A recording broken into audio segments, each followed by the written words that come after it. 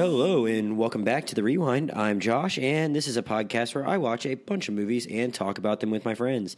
Today's episode is about both Dora and the Lost City of Gold and the Peanut Butter Falcon, and I'm happy to be joined by my friend Daniel Lima once again to talk about these two movies. Daniel, how's it going? Oh, it's going just dandy. Yeah, I'm really excited to talk about Dora and the Lost City of Gold with Daniel because he has some pretty strong takes on it, and, you know, it was a movie that I was kind of about till I saw that it got pretty good reviews. It's, you know, based on the Nickelodeon animated show that's targeted to basically kids that are like 5 and under, I'm pretty sure. And it's been on the air since I guess 2000, and I've never watched a single second of it. I guess from the periphery, I knew it was a movie about, or I knew it was a show about like a little girl that kind of went on explorations and talked very slowly to the camera to teach the audience Spanish, and that's literally all I knew.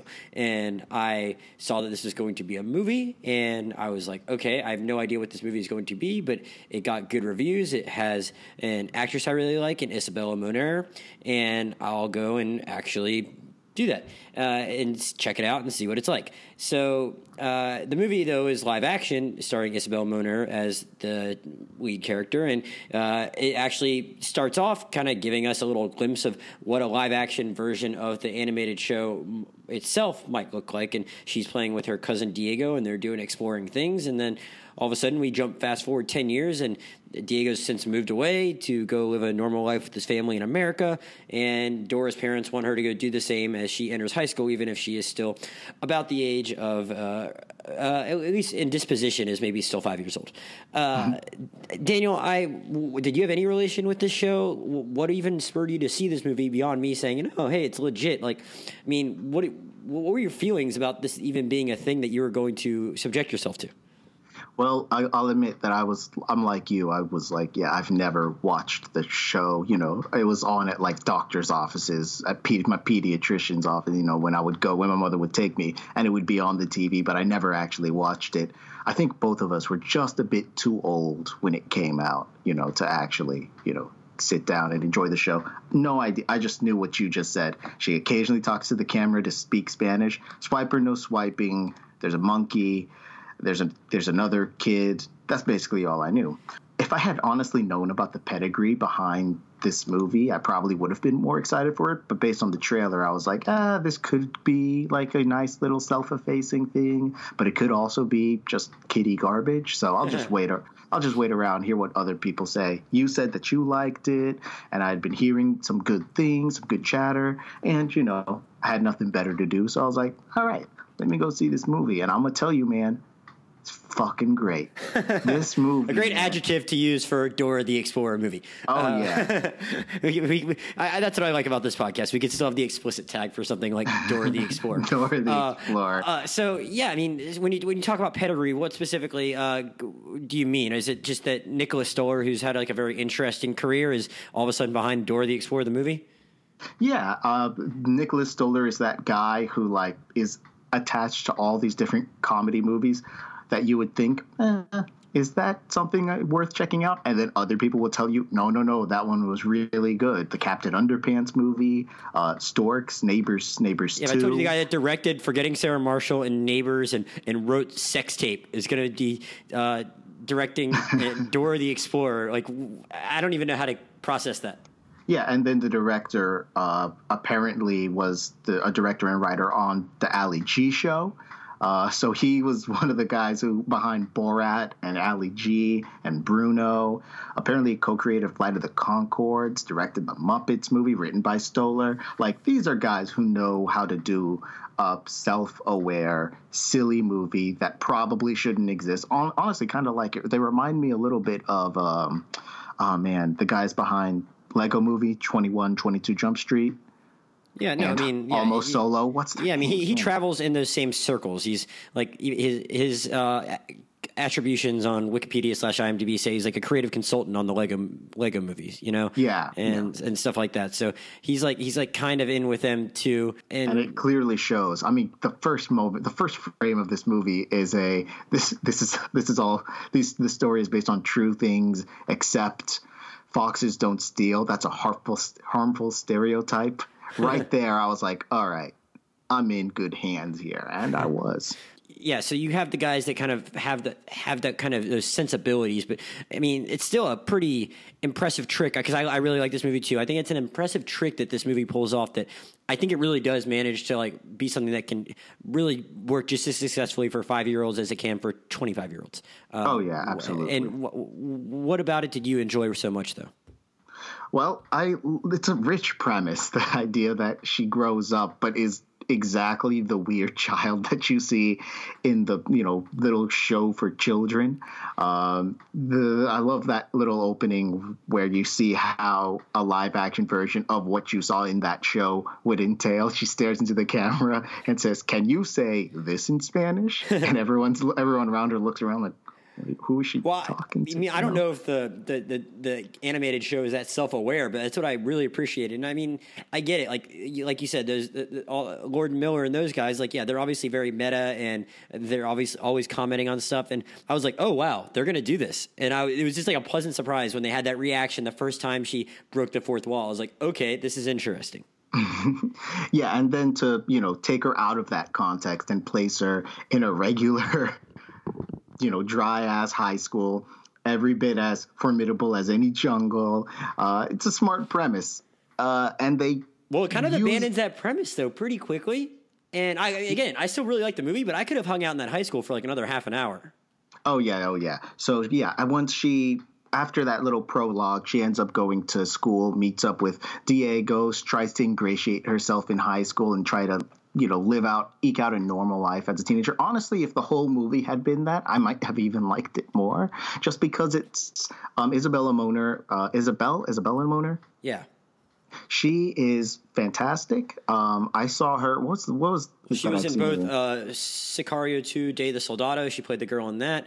Yeah, she was great in that. And she was the oldest kid in Instant Family, which was a great movie. Yeah, I didn't catch that. Oh man, you got to see Instant Family. It was so good. I know everyone tells me that. I wanted to when it came out, but so it goes. It's just funny how she's progressively gone from like Sicario, Day of the Soldado. Like it doesn't get much more hard R than that to like Instant Family, which is PG-13, had some edgy stuff, and now she's like Dora the Explorer. It's all it's a good range.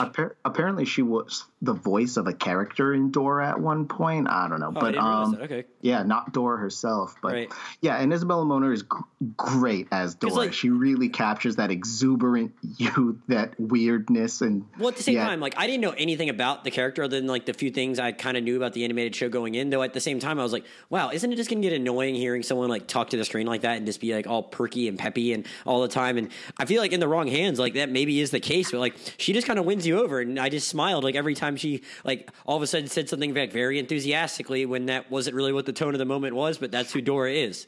There's one. I hope this could end up just being us quoting lines at each other, which is the sign of a really good comedy. But I haven't seen it in 2 weeks, so I can't really do that. But I'm happy for you to do it as much as you want. There's like this moment where she's trying to survive in the high school environment, and she's trying to keep a good face. But you can, clearly nobody is digging her, and she's having a tough time adapting.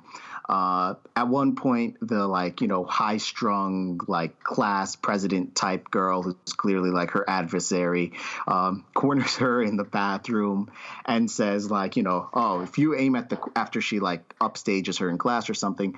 And this girl says to Dora, if you aim at the queen, you better not miss because nothing's more dangerous than a wounded animal. And Dora just says, oh, well, there's a lot of things more dangerous than a wounded animal. A not wounded animal, for example. And that's indicative of both the quality of Isabela Moner's performance, that she's able to play every moment in exactly the same tone and yet make it so rich, and to the quality of the dialogue. Almost every single joke is like that. It is. Yeah, she just cuts through. Smart. She just cuts through another really serious statement, and in a way that just puts a smile on your face. Yeah, it's disarming in a way that makes you go, "Oh, I'm so glad that I'm watching this." But yes, she meets up with Diego. Honestly, a big part of this movie should be the bond between her and Diego. And while I think this movie does have a lot of heart to it, when she's in the high school environment, but shortly after she ends up being kidnapped by mercenaries out to look for her family, because her parents are out searching for a lost Inca city.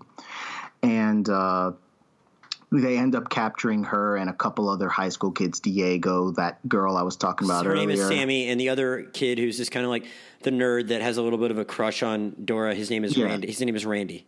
The white guy, comic relief, which I appreciate. Something I should mention is that because, this is Dora the Explorer, the show is famous for, trying to teach Spanish to young kids. And I think that they really carried that attention to like the diversity of the show. Almost all of these characters are, minorities. It's a very diverse cast. The one white guy who's in it is the comic relief guy. Yeah, which might otherwise in like other movies be the black guy.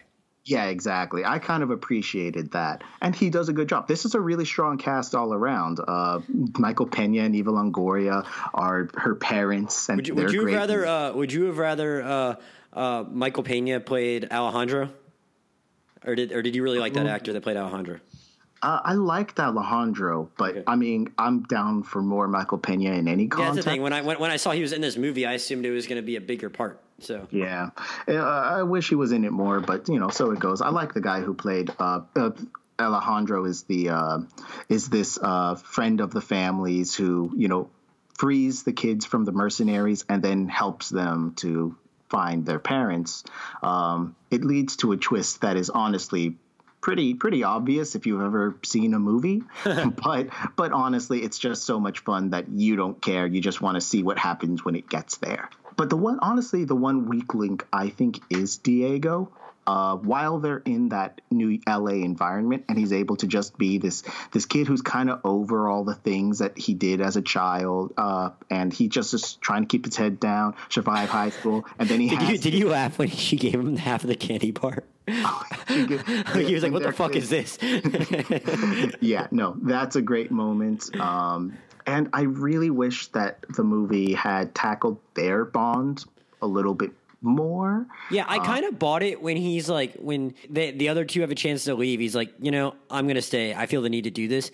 I kind of bought that decision, but I don't know if like you're saying, like you really bought that they had a deep enough bond that like they would ultimately be like tight again. And I think ultimately that's down to the performance of Diego. I'm not sure who that guy is. He doesn't have a Wikipedia page. But when he's being like the kid trying to keep his head down in high school, like it works, that kind of very subdued performance. But once they're in the jungle setting, everyone else is on the same level. Well, I couldn't tell. I mean, I don't disagree with what you're saying, but like I also wasn't like totally like wowed by the other two kids too, but I didn't want to like judge them too harshly because it might just mean like Isabela Moner is such like a better actress than them. Like it might not even be any fault of their own. It's just she's that good. But like she is running circles around, right? Them, But like I was like, maybe it's just like next to maybe they're not actually that bad. She's just that good. But like I was like, because they have someone of that quality next to the other three, it's kind of inevitable that like they're just not going to seem as good. And that was kind of like just them overall. I just didn't buy them even as much as the other adult characters too. I did buy them, but I think they also have a little bit more to work with. The Sammy is the high-strung girl who eventually gets won over by Dora's charms, in spite of the fact that Dora's the kind of person who will dig her a hole to poop in while singing a song about poop, which was hilarious. Every time, it's funny because before this movie, they play the trailers for all the kids' movies coming out, and every single one had an awful poop joke that made me go, oh God, this is why I don't watch kids movies. What am I doing in this theater? And then you get to this poop set pieces. They're in the jungle. The high-strung girl needs to use the bathroom. And then Dora leads her away, digs her a hole, sings her a song about how everybody needs to go poop. And it's just so funny. Isabela Moner, this dialogue, man, it's just fantastic, out of this world. But anyways, what was I saying? She has more to work with because her character falls into a kind of archetype. The comic relief guy, he's not wowing me necessarily, but, he's at least got something to do. Diego just is still as dour as he was in the school. And if this was about how those two are, coming together and bonding, I mean, it would make sense for him to be a little more animated, but that's a minor complaint. Honestly, the heart of this movie, the family, the trying to live, live life to the fullest, live as yourself, not conform to society standards. I think it all generally works. Mm-hmm, definitely. It doesn't hit quite as hard once they get into the jungles, but that's only because they're on a pulpy adventure, so you don't have much time for it. What did you think about how it handled those various hijinks they got into in the jungle? They were fun. They were. It was a lot of fun. I'll admit that it's not like this movie's going to win awards for like breathtaking action or like, visual effects. Or visual effects, certainly not. But this movie, honestly, was made on like a $40 million budget. Which is pretty impressive then. 49. Yeah, it's not that bad. It's better than one would expect for a Nickelodeon live-action movie. But, like I said, it's not like they have to go through the requisite, like, oh, we got to solve the puzzle to get to the Lost City. And it's nothing ever very, like, interesting to watch, I'm gonna admit. Well, how about is it interesting that a Nickelodeon adaptation of a kids movie had a very extended drug sequence? Oh man, how did I forget about that? Oh my god! Yeah, this is the this is the level this movie. Yeah, that's the level this movie is operating on. There's a scene where they're going through a field of flowers that start sporing, and then Dora and Diego get high, and then it's animated the same way as the TV show, and it's bonkers. I was staring at it like, wow, they let them just do this in a and it's PG kids movie. It's bonkers, and that's the kind of ingenuity that even though the actual mechanics of the plot aren't anything to sniff at and the action isn't anything to sniff at, I mean, they're still the people making this movie were operating on a higher level than the material might have, warranted, and it really does show. Right. It's like the Seinfeld episode, The Contest. It's like they just leave it unsaid and just like, you know what I mean? And then you can get away with it. That was on network TV, Yeah. Here they can do the same kind of thing with drugs and just give the kids a bunch of funny shapes and colors to look at, and then we can just kind of laugh at the fact that they're actually doing this in a Dora the Explorer movie. I really appreciated that, and yeah, I mean, as far as like them going into the Lost City and like having to do various, I guess I didn't even really finish the plot, but I mean, anyone just listening to this has probably already seen the movie. But like their whole thing is like the mercenaries are like, oh, we got to go find your parents who have already gone off to look for this Lost City of Gold. And they end up finding the city, and they have to do various puzzles like you kind of see anyone have to do in any kind of hidden city castle type of movie. But at least they're like kind of commenting on it too, and kind of at least acknowledging the fact that they're not really doing anything all that original. Like, oh, this is the thing where like something's going to happen in this room. So now we got to figure out what's going to happen in this room. It is very 22 Jump Street. Yeah. Like acknowledging the mechanics of the plot while you do it. And normally this is the kind of thing that it can kind of bug me when you kind of are asking for credit for acknowledging the tropes of the movie without ever subverting them. I think it's something that a lot of lazy movies do, like Deadpool. But it feels but it certainly feels just novel to do it in a kid's movie. So I'm like, okay, yeah, cool. It feels a little novel to do it in a kid's movie. It feels fresh because of the actual interactions between all these characters. It just makes you laugh. There's a scene where they have to escape from like quicksand, and of course, you know how it's going to play out. They're going to come out fine because that's how these movies operate. But I thought they put I'm glad you brought that up because I thought they put a unique kind of twist on that. Like the way they showed like how you have to contort your body to deal with it. I feel like I haven't really seen that exact. I mean, we've seen people get sucked into quicksand hundreds of times in movies, but like I didn't really feel like they ever kind of like resolve it exactly like that, which was interesting. Yeah, fair enough. But I was looking at it and thinking, wow, this is a very long scene, considering that we all know that they're gonna get out. So, but immediately after that, the kids get out first, and then they have to rescue the adult guy who's helping them. And then after they help him out, he starts crying and saying, I thought I was going to die. And it just becomes a very cringe comedy, awkward scene where the kids are looking at each other going like, man, it's always really awful when an adult cries. You never know where to look. And they managed to wring such a novel like moment out of this pretty bog standard scene. And that's just the level this movie's operating on. It's great. Yeah, and I don't really have a lot else to say because, we didn't talk a ton about their interactions, with these mercenaries, but I really don't remember any of them other than who it turns out the main one was. So I just don't have done that.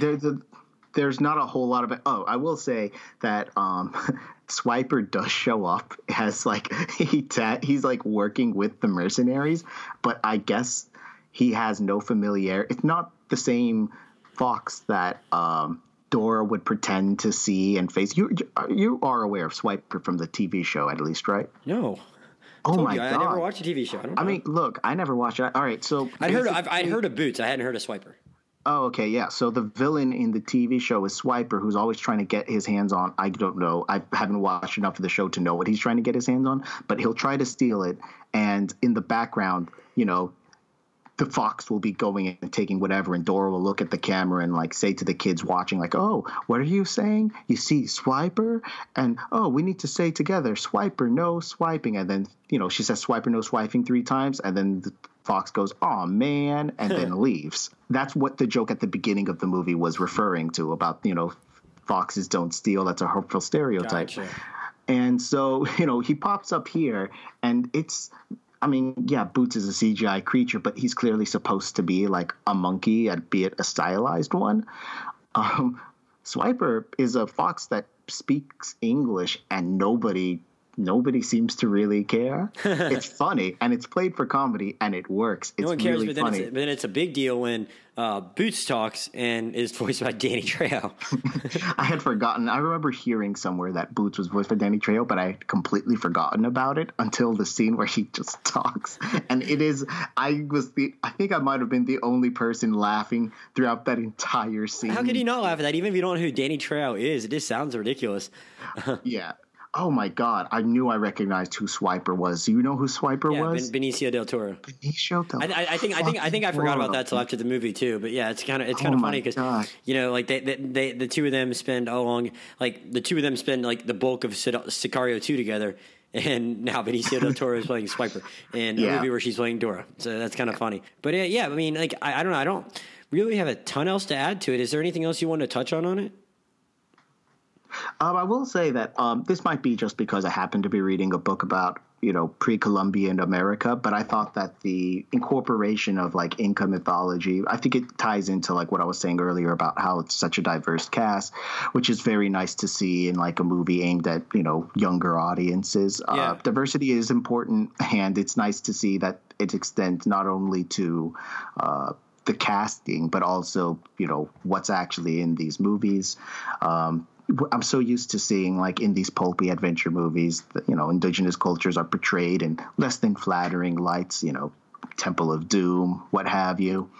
And here it's treated with respect. I agree with that. Yeah. Yeah. And it's something that's, it doesn't register as strongly to me, but I like the idea that, kids are watching this movie and going like, oh yeah, the Incas, a proud, civilization that was just every bit as impressive as, all the old white guys that I've read about and told them. So I appreciated that. Yeah, no, it was that's definitely something that was pretty well done too. Even if they didn't have like a ton of screen time, I mean, it's still like, I don't know, it felt respectful. But yeah, I don't know. One other thing I'll say is that, you said that it was actually a $50 million budget, and it's only made $61 million to date. So I think it's kind of a shame. I feel like there's like a ton of territory to mine if they wanted to make another movie, just because, like we said, they didn't spend a lot of time in that high school, and the movie ends with her going back to Los Angeles. So I'll just say, like, I hope that could somehow happen. That'd be really cool if we got to see her existing in that world for longer and still do some kind of adventure. But I'm not optimistic it's going to happen given the box office. Yeah. But unfortunate. Yeah, I know. This is a sad thought, but I definitely I'm sure this movie will hang around theaters for another few weeks at the time people are watching this. And I guess I just want to encourage people, even if you're like in your mid to late 20s, like we are, and you just think Dora the Explorer, why the hell would I care about a movie like that? Like, I just encourage people to go see it. Yeah, this is one of those movies that it's such a visual and delightful, energetic treat.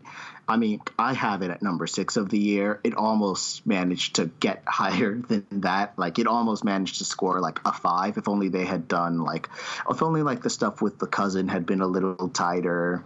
If only the ending had been just a bit tighter, it could have been like a perfect movie. But it comes pretty damn close. Wow, that is high praise. I don't know if I had it that high in my personal rankings, or if I've even updated my personal. It kicks the ass. It is better than any Indiana Jones movie I have seen. Oh wow, I didn't update my rankings yet. I don't know. I think it definitely probably be in the top half though. I really enjoyed this movie too. It really surprised me.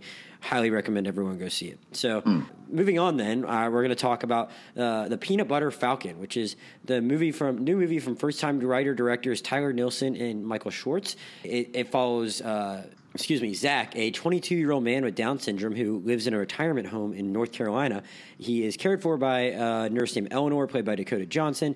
He is roommates with an old man, played by Bruce Dern, named Carl. And he doesn't think he's meant for this life.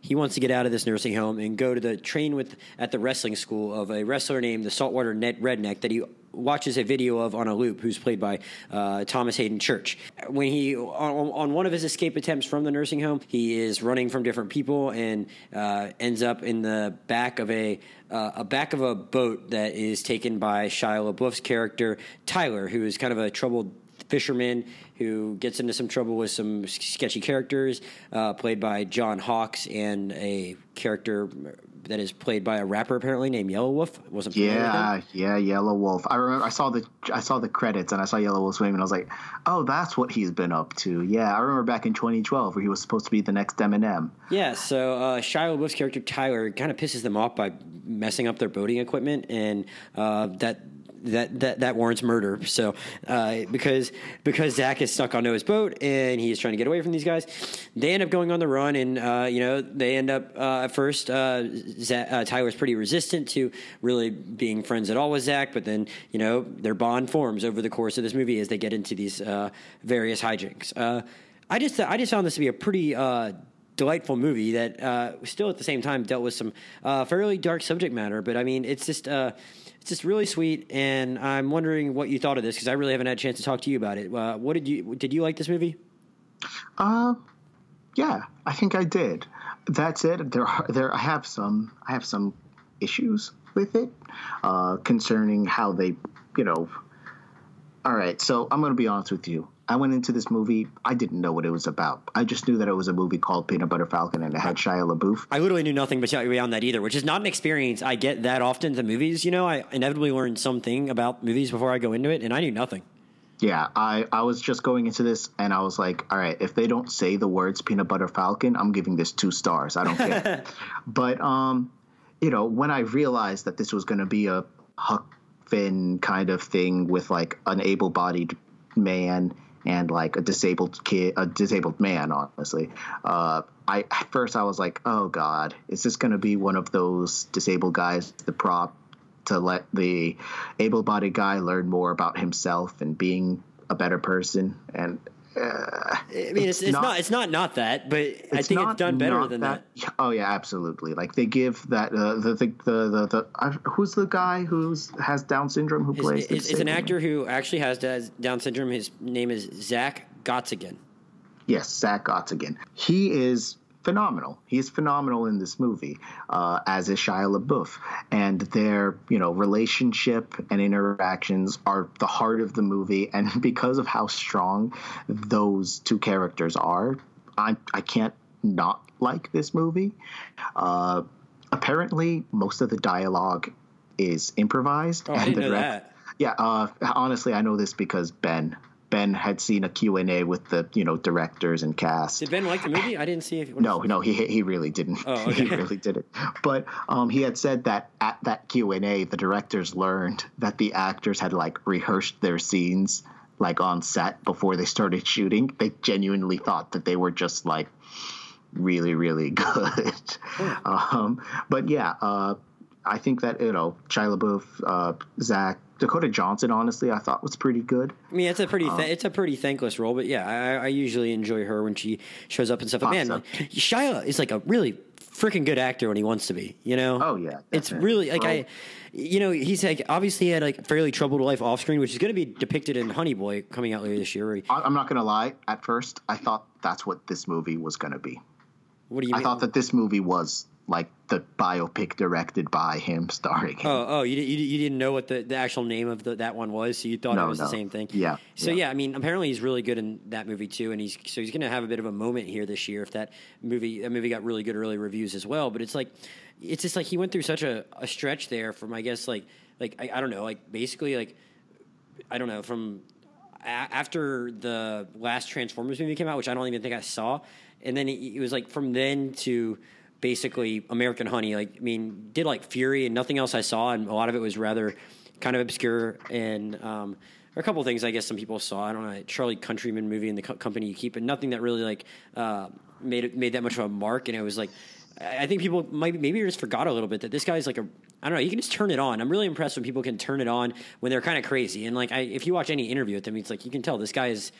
I don't want to say he's a screw loose, but he's wired differently, and in a way where it's harder to just like envision him like becoming another character. But he like so convincingly does it with this guy who's obviously not in a good place in life. He's lost his older brother, who is very oddly played by John Bernthal, with like I don't know, maybe like 3 lines of dialogue, which is 0 lines of dialogue. 0 lines of dialogue. Okay, yeah, cool. No, it's all flashbacks. You get flashback images because Shia LaBeouf's character had lost his brother in an accident before the events of the movie, right. And so as he bonds with this disabled man, you see that he's also kind of like getting over the loss of his brother, and so they. And I'm going to admit that's probably one of the weaker parts of this movie. This movie suffers when it gets too far into that Sundancey, like Hallmark Lifetime movie. Right, So it's also just weird that it's just weird they like enlisted a guy like John Bernthal. They could have just easily had an unknown there, and honestly, I love seeing John Bernthal turn up for like. Well, he did that. He did that in Widows. In Widows, he was like one of the guys there, but had like in the original crew. But it's like. Liam Neeson obviously had a bigger part in that movie, but like all the other people in that crew that get whacked in Widows or actors that really aren't that popular. And it's like there's John Bernthal to have like 2 lines with Elizabeth Debicki and nothing else. It's like, what are you doing? He only had 1 scene in Baby Driver, and yet we remember him from Baby Driver. Well, he always had like something more substantive to do there, I would say. But yes, your point is well taken. It's just kind of funny that a guy that's like had some very big parts is like. Down to just like show up in like a very, very random indie movie from these first time writer directors and not say a word. It's just very strange. But what did you think about the message of the movie? Well, what do you think the message is? Well, that's one of the issues I have with it. Okay. So I mean, I took it to mean like, look, you gotta open yourself up to people, and I mean, again, like we're saying, it's not the best thing in the world if it's about how the disabled person or the minority or whatever helps this other white protagonist kind of find themselves. And I don't know. I think the movie more definitely kind of handles that kind of story and about just like how, being shut off from the world is not really going to be a good thing. And you can find inspiration in different causes. And I guess the Dakota Johnson character has the same thing. The Thomas Hayden Church character has the same thing. And I get they're all kind of using this kid to like kind of find some meaning in life. And again, like it just didn't feel as exploitive to me. And it's more just like, look, if you can try and find some purpose in unlikely places, that can be a good thing. Yeah. Here's the thing. This movie clearly wants to, push back against certain images about disabled people that media have propagated. The idea that, there aren't people with like their own inner lives, with their own desires and wants and dreams, that they aren't capable, that they need to be coddled. No, and it also sometimes just want friends. And it also tackles like, the total failure of like, the American healthcare's infrastructure to like help people with disabilities live rich lives. They just kind of forget them. They stick them wherever that they can shuttle them off, wherever they've got room, and then just leave them to languish in old folks' homes, in like, at what, room, how, what's it called? Nursing home? Nursing homes, substance abuse, like places for like to help people with substance abuse problems. Like they don't do shit with them. And the movie is trying to push back against it, but also some of its arguments veer into a territory which makes me think, I don't know if these guys, whoever, the writer directors of this movie, are the best people to tackle this topic. Like there's a scene toward the middle of the movie when Dakota Johnson's character joins their little crusade, and she's one of the caretakers at the nursing home, and she's out trying to find the man with Down syndrome, and her and Shia LaBeouf get into this confrontation where he's like, "You shouldn't be coddling him," and she's like, "Yo, you took him on like 100-mile long road trip with you have no accountability. You've known him for only like 2 days." Well, he says to her like, "It's not nice when you call him retarded," and she's like, "Well, I didn't call him retarded." He's like, "No, but like the way you treat him." Acting like and like on the look, I don't know too much about people who live with Down syndrome. I'm not gonna lie, but I also am not sure that these guys know too much, and so I wonder if the message that they're pushing, that like, I don't know if they're trying to push that what these guys are doing is okay. Look, this movie does operate on a sort of like dream logic, sort of like the idea that this lady is able to track these two on the lam on a bunch of dirt roads going down the coast from like North Carolina to Florida. Not only that, but the guy after Shia LaBeouf. Well, I think the whole thing is in the North Carolina Outer Banks. I'm pretty sure. Which I mean, your point is well taken. I had the same thought in the movie, but there's a certain idealization of like what's going on. It's not entirely like real life, and that becomes pretty clear toward the end of the movie. But at the same time, these they're clearly trying to send a message about how we treat mental people with disabilities in the real world, and I don't know if those entirely mesh well. So when Shia LaBeouf is like angrily confronting her about how she coddles him by like trying to provide him care, I'm not sure if that message should be the one that they're sending out. Yeah, I get you. It reminded me a little bit of like when I see like a movie about race that's written by white guys, you can always kind of tell that maybe the person behind these words aren't the best people to be tackling this topic. But didn't Green Book win the Oscar for best screenplay? I mean, come on, what are you talking about? Jesus Christ, yeah. He said white guys couldn't write about race. I should eat my words right now, but yeah, no. That being said, like this movie does, it does do some good things. It does give this character agency. I see what you're saying. It's like an interesting tightrope to walk, and I don't know. Like, I'm not sure what the best version of that would have looked like, but I kind of see what you're saying. It's like it's weird to portray her for being in the wrong, for like not wanting to let him just wander out and do whatever he wants, because it probably isn't for the best.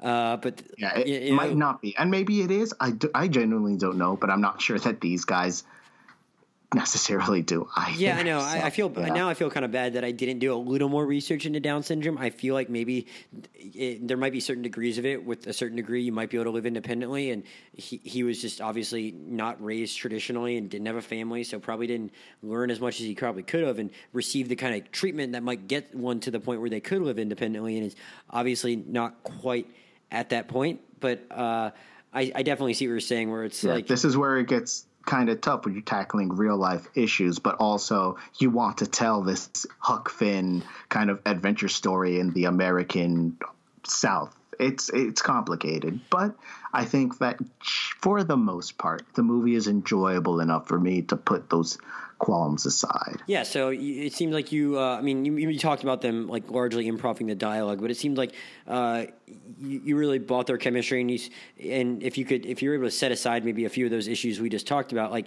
you did find it pretty enjoyable when they were just kind of like out there and hanging out. Oh yeah, absolutely. Like I can't, maybe it's, it might be, what's it called? Some of those scenes, even the mawkish, overly sentimental scenes, they work, man. They work, and it's all on these performances. Oh, one more thing. I will say that the scene with the black dude, not sure how I felt about that. Yeah. I mean, why can't it just be a regular old...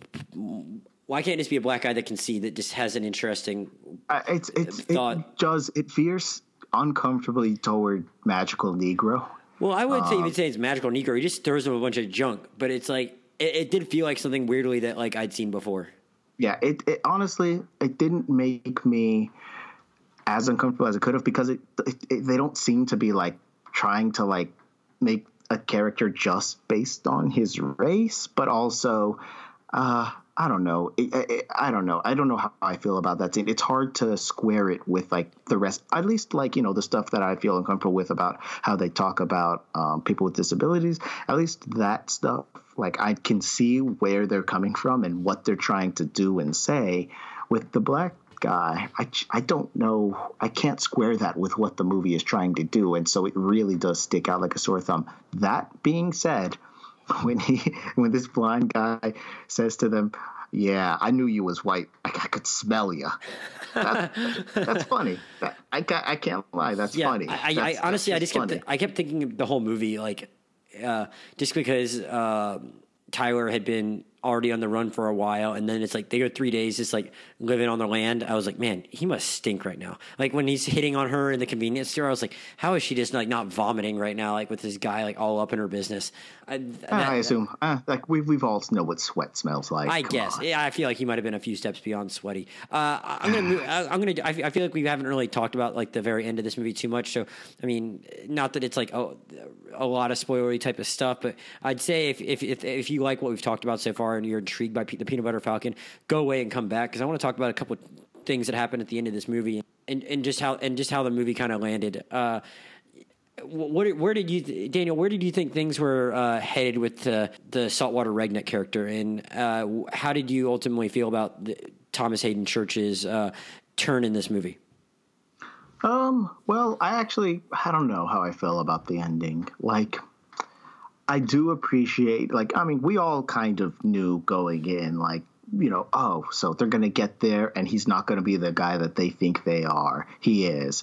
And then, when it does happen, you watched a movie, you know how it's going to go, oh, well, we've got time. He's going to actually teach the guy how to wrestle. I actually didn't see that coming. I mean, I guess I probably should have, but I was just like very pleasantly surprised. I just been expecting him to be like polite enough and then be like, go away. That's a life that's not for me anymore. So I was actually like really thrilled and pleasantly surprised when it turns into what it does. Yeah. So eventually, Zack does get to step into the ring, and, at first it looks like, he's going to be creamed by this guy who doesn't give a shit about him. And then he, finds that inner strength, and he goes and he flings this dude into the air using a move that was told to him was absolutely impossible, which I don't know how that makes me feel, because I think part of this movie is about, early on in the movie, the Shia LaBeouf and Zack are having I love how I'm calling Shia LaBeouf's character Shia LaBeouf, but we could just say Shia too. Yeah, they're having this conversation. They're having a heart-to-heart, and Shia says, there are something that you will never be able to do. You're never gonna be an Olympic swimmer. You're never gonna be, what else he said, like a sprint runner. But you know what? That's fine. Most people are never gonna be that, but you can be the best version of you. That kind of thing. And like it resonates pretty well in that moment. But then by the end of the movie, he's able to do literally impossible things. And I didn't mind it kind of going to that place, though. I was like, okay, cool. This can be a little more fantastical. Yeah, I wouldn't have mind, because like I said, we said, clearly this movie is operating on some kind of idealized version of the American South. I'd be cool with that. It actually kind of reminded me of the ending of what was that movie? The one with the farting corpse, directed by the Daniels. Swiss Army Man, the ending of Swiss Army Man. But I forgot, do you like that movie? Yeah, mostly. Okay. But it kind of ties into my earlier, complaint about how this movie, it's tough to square this kind of, heightened reality with what they're trying to say about people with disabilities, because I look at that where he flings him into the air, in a way that is not physically possible. And I think, are they trying to say that, no, these people are capable of things that, we would never expect from them, but that are actually impossible if we just allow them the opportunity? Because I don't know if that's always the case, but I don't know. It ties into that uncomfortableness I felt earlier on in the movie. Well, yeah. And then the debtors catch up to them and like knock out Shia LaBeouf with a crowbar. Honestly, I'm not gonna lie, I got really worried at that moment because I thought that the ending of this movie would be, and now he's brain damaged, and so now God, that didn't even occur to me. I got really scared really quick, but fortunately that's not. They end up all going to Florida to live out new lives. I thought maybe he might be dead. I mean, I guess I maybe really shouldn't have thought that because I'd heard everything about how happy this movie was. But for a second, I thought they were going to go there because they kind of do the fake out with her getting the news in the hospital and crying. Yeah, I mean, once I realized that they weren't going to go that route with the brain damage, I was like, all right, he's probably fine. I don't know how familiar you are with South Florida, just in general. But I kind of liked how this is as south as I've ever been. You've never been to like West Palm Beach, Fort Lauderdale, Miami at all? Nope. Oh, okay. Well, interesting. I guess I hadn't really been here till like I hadn't been here all that much before I moved here either. But I mean, he seems to think that Jupiter is like this like quaint little fishing village, and it just kind of reminds him maybe of home a little bit, but is just somewhere that's not home. But like Jupiter is like super bougie. And I'm not gonna lie, this might be just two guys writing about Florida. They just like the name. I guess we're like, we're just going to say Jupiter. I just got a kick out of that because I mean, maybe there might be some people that are a little bit more like Tyler there, but for the most part, like it's like a very, very bougie area that yes, you can go fishing there, but it's not exactly like the little quaint town he made it out to be. It's not a big town, but it's like a very, very like affluent town. And I thought it was kind of funny that like he had this version of it in my head. I was like, I lived less than 20 minutes from there, and I don't know if you really know what it's like, but I hope you have a very successful second act of your life running charters and teaching people how to fish. Yeah, I think that they're heading to in the movie, I think that the Jupiter they're heading to is in North Florida also, so it might just be Oh, I do think I remember him saying North Florida, and I was like, yeah, I think it might just be it might be a different Jupiter. It might just be bad research. You might have just made a place up. Who knows? The guys that wrote the script just didn't look at a map, I guess. Yeah, who knows? I got a kick out of that, but I don't know. I mean, I don't know. I just left the movie feeling really good. Yeah, I mean, I did like them. I have my qualms. I can't lie, but I mean, I'm not gonna front. This was fun. I enjoyed this movie for most of its run. The little lines of dialogue. I mean, it's hard to remember because there's so much. This is a very dialogue-driven movie, and a lot of it just feels natural for that moment. But I mean, a lot of the moment that it's stated. Sorry, go ahead. But so it's hard to bring it up based on memory, but a lot of the dialogue really is rich, and it says a lot about each of these characters and the place that the setting that they're in. It really pulls you in. I really like that. But I mean, a lot of it also, I think just their relationship. I mean, yes, you're right. A lot of it is driven by dialogue, but a lot of them really sweet moments that tell you a lot about the bond they formed are nonverbal. And just the way that they interact with each other. I think there's a scene where they kind of wrestle a little bit. There's just the way that he implicitly trusts him when he just dunks his head in the water kind of aggressively, but Zack doesn't take it as a threat. He's trust him and is comfortable enough around Tyler that he doesn't actually he's not worried about it at all or anything like that. And I don't know, just the way they interact, just like brothers roughhousing, but they're these guys that just met. But I totally buy the fact that they would interact like that. That I just found really impressive, and I guess it is just a testament to these actors finding this really quick chemistry together. Yeah, I agree. There's a lot of great little physical, nonverbal moments. I remember there's another part where they're slapping each other, I think. Yeah, where they're slapping each other sitting at the edge of the raft. That's one of those moments where, honestly, they're cutting back to moments with Shia's brother, John Bernthal. And it's one of the more mawkish parts of the movie, and yet that was one of the ones that kind of worked. It just worked because, Zack and Shia just have that fucking bond, man, and it comes through in the film. Yeah. All right. Any other final thoughts on this one before we sign off? I mean, it's a good movie, man. It's a good movie. A little Sundancey at times, and I'm not sure about the message, but I don't think that anyone's going to regret checking it out. Yeah, I will say that. Like, I kind of agree. Like, the message could have just been a little better as far as. That was an interesting point you made as far as just our healthcare system. You know, I just finished watching the series finale of Orange Is the New Black. I don't know if you ever watched that show, but Never did. You know, it follows all these female characters in this prison system over the course of several years. And one thing that really struck me while I was watching it was there's like a few characters on that show that just have some sort of mental illness, and it just like almost never gets talked about. Like, they might call a character crazy here and there, but like the thought of even getting them help is like not really ever discussed all that much, and it's frustrating, but it's very true to like how we function now as a society, that people like that, their mental illness will get ignored. So it's like here that I feel like there was kind of like an opportunity to maybe show that maybe the ins and outs a little bit of that nursing home, or just the whatever led to him being there. Like, maybe that's not as interesting as the rest of this movie, which is very rich and looks incredible for a movie that's made in that area on such a low budget.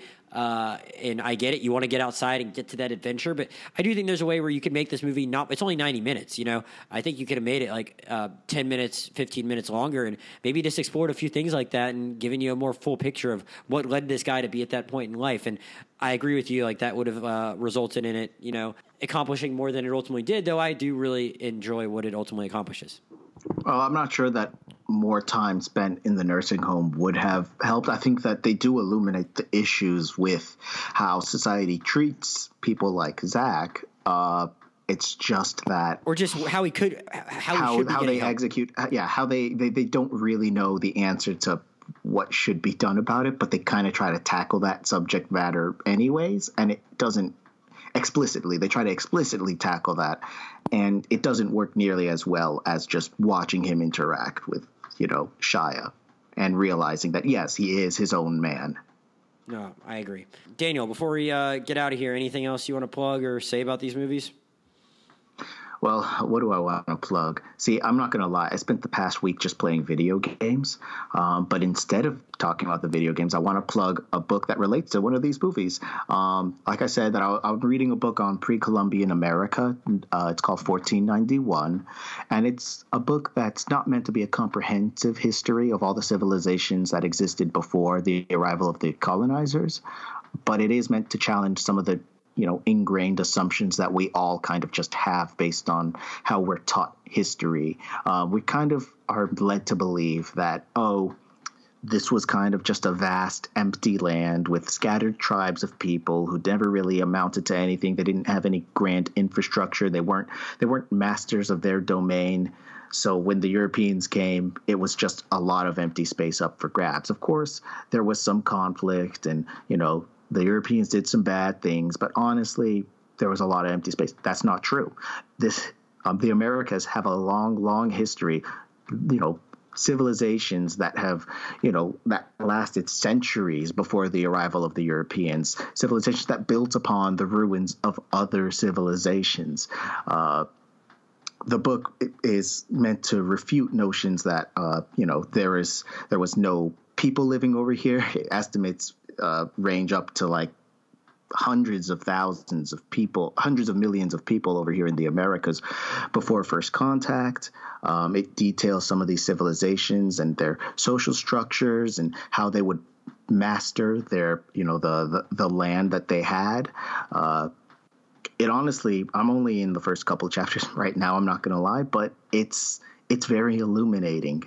I'm reading a section on how the Inca Empire was felled, not because of, you know, because we know the Inca Empire, you know, lasted only a couple centuries before the arrival of the Europeans. And it was felled not because they were primitives who couldn't stand, you know, the steel that the Europeans brought over, but because of disease that came up from Mexico, from Spanish invaders in Mexico that traveled all the way down these long trade routes that they had all the way to the Inca Empire and decimated their ranks and population before the Europeans even arrived to the Inca Empire. All right. Well, don't give everyone the whole book.